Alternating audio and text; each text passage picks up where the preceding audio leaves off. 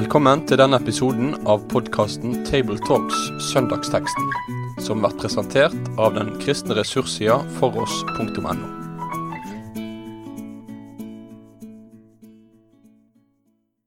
Hjertelig velkommen til en ny episode av Table Talks fra gruppen i Bergen. I studio sitter jeg, Tarjei Gilje, redaktør i avisen Dagen. Her sitter også Rolf Kjøde, som høyskolelektor ved NLA-høyskolen, og Jon Magne Sønstebø, som prest i Delk. Rolf skal lese teksten for 12. søndag i treenighetstiden fra Johannes evangeliet, kapittel 4, vers 27 til 30 og 39 til 43. I det samme kom læresveinene hans. De undret seg over at han snakket med en kvinne. Men ingen av dem spurte hva han ville, eller hvorfor han talte med henne. Da let kvinna vasskrukka stå, og gikk inn i byen og sa til folket, «Kom, så skal de få se en mann som har sagt meg alt det jeg har gjort. Kan han være Messias?» Da gikk de ut av byen og kom til han. Mange av samaritanerne fra den byen tok til å tro på Jesus på grunn av det kvinna sa da hun vitna. «Han har sagt meg alt det jeg har gjort.» Og da samaritanerne kom ut til han, ba de han være hos seg, og han ble værende der i 2 dager. Mange flere tok til å tro, fordi de fikk høre hans eget ord. Og de sa til kvinna, «Nå tror vi ikke lenger på grunn av det du sa, for vi har hørt han sjølve. Og vi vet at han virkelig den som skal frelse verden.» Da de 2 dagene var gått, drog Jesus ut derifra og for til Galilea. Hvorfor spurte ingen av disiplene Jesus om årsaken til at han snakket med en kvinne? Det virker som det var noe de lurte på. Ja, det var vel egentlig noe man ikke skulle gjøre som jødisk mann, så skulle man ikke snakke med fremmede kvinner, og særlig ikke med samaritanere generelt. Flere gale ting på en gang. Ja. Så det jo klart at de reagerer på det, for det sitter jo i margen deres at disse typer mennesker, de skal ikke ha noe med å gjøre. Sånn, det mindreverdige mennesker. Men Jesus jo et forbilde her om hvordan man skal behandle alle mennesker, og man kan nok ta til seg også den måten å tenke på i møte med fremmede kulturer og fremmede mennesker i vår verden i dag. Da. Men jeg tror nok det at disiplene hadde nok lært at det noe annerledes med Jesus, så man trenger ikke stille spørsmålstegn med det han gjør. Og så han jo også lederen i flokken, og jeg tror nok også dette med autoritet noe som Jesus har med seg, og dermed så stiller man gjerne ikke spørsmål med det som lederen gjør. Nei, for det jo også noe sånn fint, kan en forestille seg, for da i at han løper vel en risiko for å bli gjenstand for rykter. Sant? Altså på den måten at kjønnsdriftene fantes den gangen like mye som nå, og reglene var jo på mange måter strengere enn de som vi forholder oss til, sånn at det å ha en kontakt med en kvinne som ble sett på som upassende i datidens rammer, ja vel, hvem han Jesus, hva det slags type han egentlig Ja. Den type spørsmål kunne jo fint ha blitt stilt etter Ja, det jeg helt enig med deg. Så han løper jo en risiko da, ved det. Og det sier jo noe ting om at det var viktigere for han likevel å ha den samtalen med denne kvinnen enn å gå fri for de ryktene. Og i det etterfølgende kapitlet i Johannes evangeliet så spinner jo konfliktene rundt Jesus videre. Ikke så mye konflikt egentlig frem til kapittel 4. Du har samtalen med Nikodemus, og Jesus utfordrende også. Det ikke det at Jesus ikke utfordrende, men det jo fra kapittel 5 og utover at det begynner å ta av med utfordringene hans, slik at det fører til konflikt. Og dette kunne potensielt det, men det var, de som var der og jøder var vel da disiplene hans, og de valgte å ta dette inn i tankelivet sitt. Ja. De hadde vel antatt at det var noe med denne mannen. Ja, det. Du, altså vi som har gått på søndagsskolen har jo hørt om samaritan og samaritanske kvinner mange ganger. Hvis vi prøver å se bort fra merkelappene og prøver å kontekstualisere, hva det som rører seg her? Kvinnen går inn i byen og forteller om det som har skjedd. Hva slags troverdighet hadde hun? Hvordan kan vi parallellføre dette her til vår egen tid? Ja, han har jo rett og slett kontakt med en kvinne som sannsynligvis, eller ganske sikkert, stigmatisert i sitt eget miljø. Det jo i hvert fall det vi tenker oss lett i grunnen til at hun kommer til brønn til den tida hun etter all sannsynlighet ikke regner med å kunne treffe noen andre der. Ja, nettopp. Og så har vi denne her såkalte avsløringen av henne, som jo alle i byen visste, men som hun ikke kunne ane at Jesus visste. Og hva som ligger i dette med 5 menn, det kan være at hun var enke noen ganger. Det er ikke sikkert at alt på en måte var gale, men i alle fall Jesus påpeker at det for hun lever i nå. Altså den aktuelle situasjonen henne, det er ikke en rett. Jeg lever ikke i en rettssituasjon på hva måte det måtte være nå. Og det har nok brennemerket i hennes eget nærmiljø.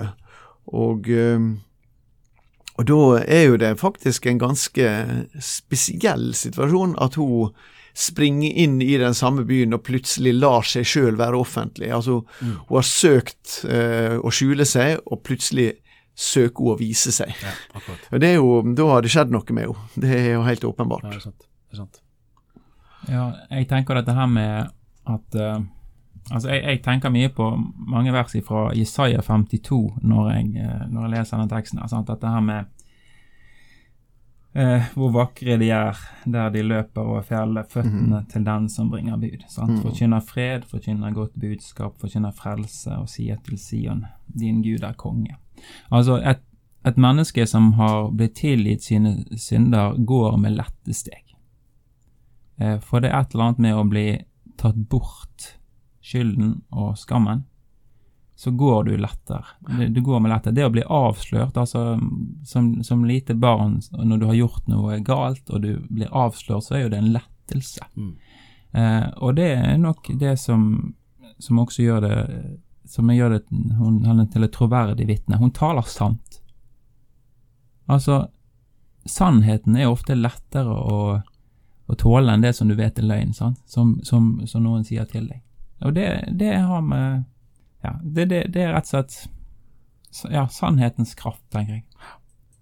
Det er jo alltid en risiko når vi står overfor Jesu fortellinger og fortellingene om Jesus, at vi fortolker de i tråd med våre egne perspektiver, sant? Og da kan jo det være en fare noen ganger for at man ender opp med det som har blitt kalt for social gospel, altså at Jesus blir en politisk reformator som skal gi rettferdighet til alle undertrykte, og man mister frelsesperspektivet og evighetsperspektivet. Her kan man jo tenke at hun her kvinnen representerer alle stigmatiserte. Og så kan vi prøve å tenke ut hvem er parallell til hun i dagens samfunn.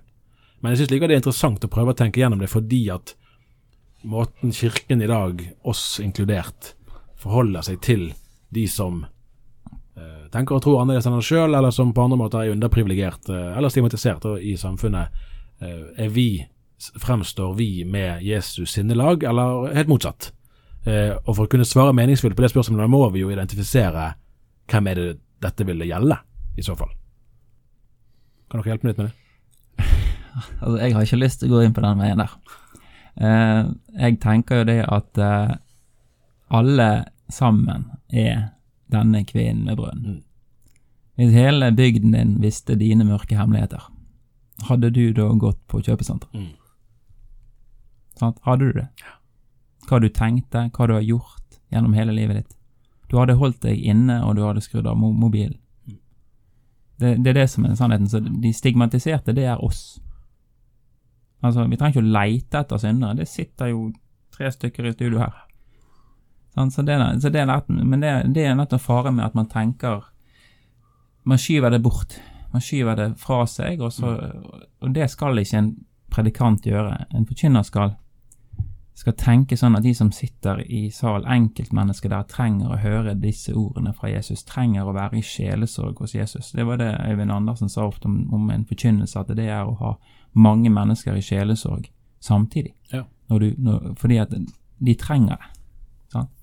Så det, ja, jeg tenker om det da, men men det er jo i grunnleggende sett enig naturligvis, og vi må la Guds ord ramme oss selv. Altså, vi kan ikke drive og bare oversende det til andre. Det er jo en helt avgjørende bit, og jeg er helt enig med det. Og samtidig så er det noe med den som på en måte sosialt og i det ytre har blitt tillagt et stigma, og har en særlig sårbarhet. Og der tenker jeg at troverdigheten til denne kvinnen, og du spurte om den troverdigheten hennes, ligger jo i det at Når de hører på, nå kommer springende til byen, og de hører på, for det tydelig at de for de trodde på grunn av hennes ord. Og det endret seg enda sterkere. Til slutt trodde de på grunn av Jesu ord, men de trodde først på for det ordet hennes. De registrerte en forandring. Og det tror jeg jo det tror jeg som vittnesbyrd betraktet, det noen som registrerer en forandring. Og jeg har jo ofte tenkt på det at, jeg har egentlig ikke tenkt at det skulle være vekke fra Jesus noen gang, men av og til har jeg tenkt meg når folk kunne ha forstått frem med noen saftige vittnesbyrd, at det skulle jeg også gjerne hatt, men jeg har det ikke. Men da er jeg tilbake der som Jon Magne naturligvis, men jeg har ganske mange historier fra mitt indre liv og mitt daglige liv, og oppdagelsen av at det var mulig å bli tatt imot som en synder av en nådig Gud. Og det er jo kjempeviktig da. Men der er noen, og altså, vi har jo det evangeliesenter, ikke sant? Så er det noen som helt åpenbart for alle sosialt sett har kommet ut og kjøre. Og så ser vi når liv blir forandret, og så gir det et vittnesbyrd for oss, og jeg vil snakke godt om det vittnesbyrdet. Men det må ikke få oss til å tenke oss og deg, for det er jo ikke det det snakker om. De er jo der for å få oss til å åpne opp vår egen forståelse, for vi er akkurat i samme båt. Akkurat. Det som jeg tenker på er om dagens forkynnere, prester, predikanter, menighetsledere, ungdomsledere, er det en alt for homogen gruppe. Bare ytre sett ganske vellykka mennesker som er pent kledd og gjerne har stylister og god humor, sant? For de får folk til å le. Er det troverdige vittner? Sant? Eller rekrutterer man kun en type mennesker som mestrer å stå på podiet, mestrer og bergtar folk i sal, liksom, så de skal underholde med prekenen sin. Altså, er det troverdige vittner? Det er et sånt spørsmål som jeg tenker vi for smalt når vi rekrutterer folk. Er det bare de gode talerne som skal hentes inn til å være menighetsledere, til å drive med forkynnelse? Eller ser man mer på hva budskap har denne personen? Det er litt sånn, det er jo en brannfakkel. Nei, men et godt spørsmål det. Ja. Godt spørsmål det. Hun lot vannkrukken sin stå. Er det en praktisk detalj? Er hun spontant og ivrig at hun glemmer han, eller ligger det noe mer her? Nei, det synes jeg er en artig detalj som jeg er grunn til å gruble litt over, fordi at kan jeg få tenke 3 forskjellige ting om det. Jeg kan tenke at nå var hun så oppi det at hun bare glemte det. Og det sier noe om henne engasjement, at det der ble ikke så viktig. Det andre er at hun lot å stå der, for jeg skal tilbake hit. Altså det er en markering av at jeg er ikke ferdig med han. Nå skal jeg ha det andre ut. Den kan bare stå og vente. Den skal ikke sinke med på vei inn til byen. Men det tredje er jo det litt sånn johanneiske her da. Johannes legger alltid noe under, og jeg vil tilbake tidlig i samtalen her, der sier Jesus noe om at ja, du må bare dra opp vatten, tørst er nok, men der er et annet vatten. Ja, og er det Johannes vil si noe ved å ta den detaljen, og sier det at hun hadde oppdaget det andre vattnet. Ja. Og jeg tror jo at det ligger der da. Ja, at hun hadde oppdaget det andre vattnet, det som Jesus snakket om, som gjorde at hun ikke ble tørst igjen. Jeg hadde selvfølgelig mye mer verdslig tolkning nå. Jeg tenkte det var sånn sett på et treningsperspektiv, så må du ha minst mulig vekk når du skal løpe. Du skal løpe, ja. Jo, men det kan være både og det. Men Johannes kan ha en baktanke med det, for det er typisk Johannes å ha sånne små. Litt rart tilsnitt i teksten, ja. Ja, det var flott. Kom og se en mann som har fortalt meg alt jeg har gjort, sier hun. Det er jo egentlig en sånn forunderlig utsagn, all den tid det ikke akkurat var noen skryteliste. Sånn at hun kommer inn liksom foran da, altså de folkene som hun gjerne var litt redd for kontakt med, og det hun sier er at ja da, han har fortalt om alt det har gjort, rett og slett. Hva slags effekt er det da Jesu ord har hatt på hun? Det kunne jo ha blitt en total ydmykelsen. Hun kunne ha rømt til fjells for alvor, for nå er det kanskje flere som skjønner hvem jeg er og hva jeg har gjort. Det er kanskje første gang hun bekjenner dette. Det er sant, det taler sant om seg selv. Jeg har gjort det. Altså, jeg er den skyldige. Sant? Men jeg tenker dette handler om tilgivelseskraft igjen, som vi snakket om i sted. Altså. Det er noe med det der med å merke det ofte i sjelesorg. Sant? For du har denne følelsen i sjelesorg når folk går rundt grøten. ikke helt tør å si hva det sant? Så kan du liksom bare åpne litt, og da, ja. Og det en sånn lettelsessukk som folk sier når de sier det, ja, det det, og så opplever de det at de blir ikke fordømt fordi at de sier dette, men de opplever at da rekkes tilgivelsen til dem, og så blir de fri. Sant? Så dette med tilgivelse, jeg tror det alt for lite av det. For det første så tror jeg ikke folk tenker at de syndere. At de klarer seg ganske godt. Folk tenker heller at jeg deprimert, eller har et eller annet problem. Men så dette med synden, at det blir på en måte ikke noe som at den byrden som de bærer, de blir ikke løst fra den. For det tales lite om. Altså, veien til nåde går jo gjennom sannhet, og det slik du settes fri da. Og det jo det som ligger, dette vet vi fra det allmennmenneskelige også, sannheten. Jon Magne har påpekt dette her med barna, som når de får satt ord på det som var galt, så settes de fri, og slik det egentlig med oss, også med oss som voksne. Og det vel det som har skjedd med en kvinne da. Det noe som har satt henne fri i møte med sannheten. Og så spør du om, ja, det kunne jo gjerne blitt en veldig sånn ydmykende situasjon. Nå det både et negativt og et positivt ord, et ydmyk, fordi at den ydmyke gir han nåde. Men i den mer sånn dårlige betydningen, ydmykende situasjon. Jesus var ingen ydmykende person. Akkurat. Sant? Han kunne si sannhet, men ikke for å ydmyke. Og det tror jeg nok de merket. Det var absolutt litt av hans autoritet, at han gjorde det uten å ydmyke mennesker. Og her må jo vi passe oss i forhold til noen søndager siden da vi hadde flis og bjelke og disse tingene her. Fordi at der vi i en annen situasjon enn Jesus. Og når vi har veiledning med mennesker som sliter med synd i sitt liv, så møter de en annen synder, som sliter med noe annet kanskje i sitt liv. Men det viktig i forkynnelsen og i sjelesorgen at det elsker syndere som snakker med elsker syndere. Og da blir det ikke det ydmykende på den samme måten. Viktig. Så det jo noe flott at hun her får lov til å være en tidlig teolog da, hvis vi kan si det sånn. Han skulle vel ikke være Messias. Det må jo være et av de viktigste spørsmålene noen mennesker kunne stille seg. Og igjen så det jo interessant sammenhengen mellom avsender og budskap. At det hun som får lov til å stille akkurat det spørsmålet. Ja, og her ligger jo noen sånne ting i tekster, for Messias, Mashiach, det jo hebraisk og betyr den som salva.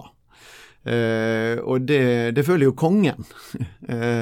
Og det i den jødiske tradisjonen så følger det David, men hele den tradisjonen jo avvist av samaritanerne, fordi at de har bare de 5 Mosebøkene, og det står nettopp i opposisjon til den davidiske historien. Det davidiske kongehuset i Jerusalem var jo ulykka det. Altså, så hvordan kan du egentlig snakke om Messias, kan du vel gjøre på, for når de snakker om Jesus som Messias, så det jo nettopp som David sin etterfølger, og profetiene om han så går på det. Men de hadde da i den samaritanske bevegelsen, det jo bare 800 samaritaner igjen i verden i dag, eller i hvert fall ned i det jødiske området. Men samaritanerne, de hadde jo en sånn frelserskikkelse som skulle komme, og som de kalte for en taheb. Og det går tilbake til en profeti i 5. Mosebok 18. kapittelet, der Moses profeterer at det skal komme en profet som meg. Og det var den eneste som skulle komme. Og derfor aksepterer de heller ingen av de jødiske profetene etter Moses. Men de ventet på han som skulle komme i den senere tida, den siste tida da. Og gjenopprette tempelet på Garizim, altså dette fjellet i fjellhøyden i Samaria. Så ja, det overraskende på en måte i alle fall at Johannes her bruker Messias-ordet, men som det mest kjente for oss da, som kan ligge der også i dialoger mellom Jesus og hun, og at du bare tar en overføring på det. Men der altså også en forventning hos samaritanerne på at det skulle komme en slik frelserskikkelse. Og det interessante her jo at hun identifiserer han, rett og slett. Og folket identifiserer han til slutt. Nå vet vi at du virkelig han som skal komme og frelse verden. Det ganske sterkt. Ja, virkelig. Det virkelig. Og i lys av samtalen med Jesus om å tilbe på Garizim og tilbe I Jerusalem, så Jesus avlyser hele greia. Og her kommer de første fruktene av den forkynnelsen, så å si. De ikke blant jødene, de ble samaritanerne. Det ganske sterk del av denne fortellingen som vi har lest. Ja, det veldig bra perspektiv, jeg var ikke klar over det. Altså alle som skal forkynne over denne teksten, jeg må jo bare se litt I 5. Mosebok 18 fra vers 15 utover. Det må jeg bare si. Ja.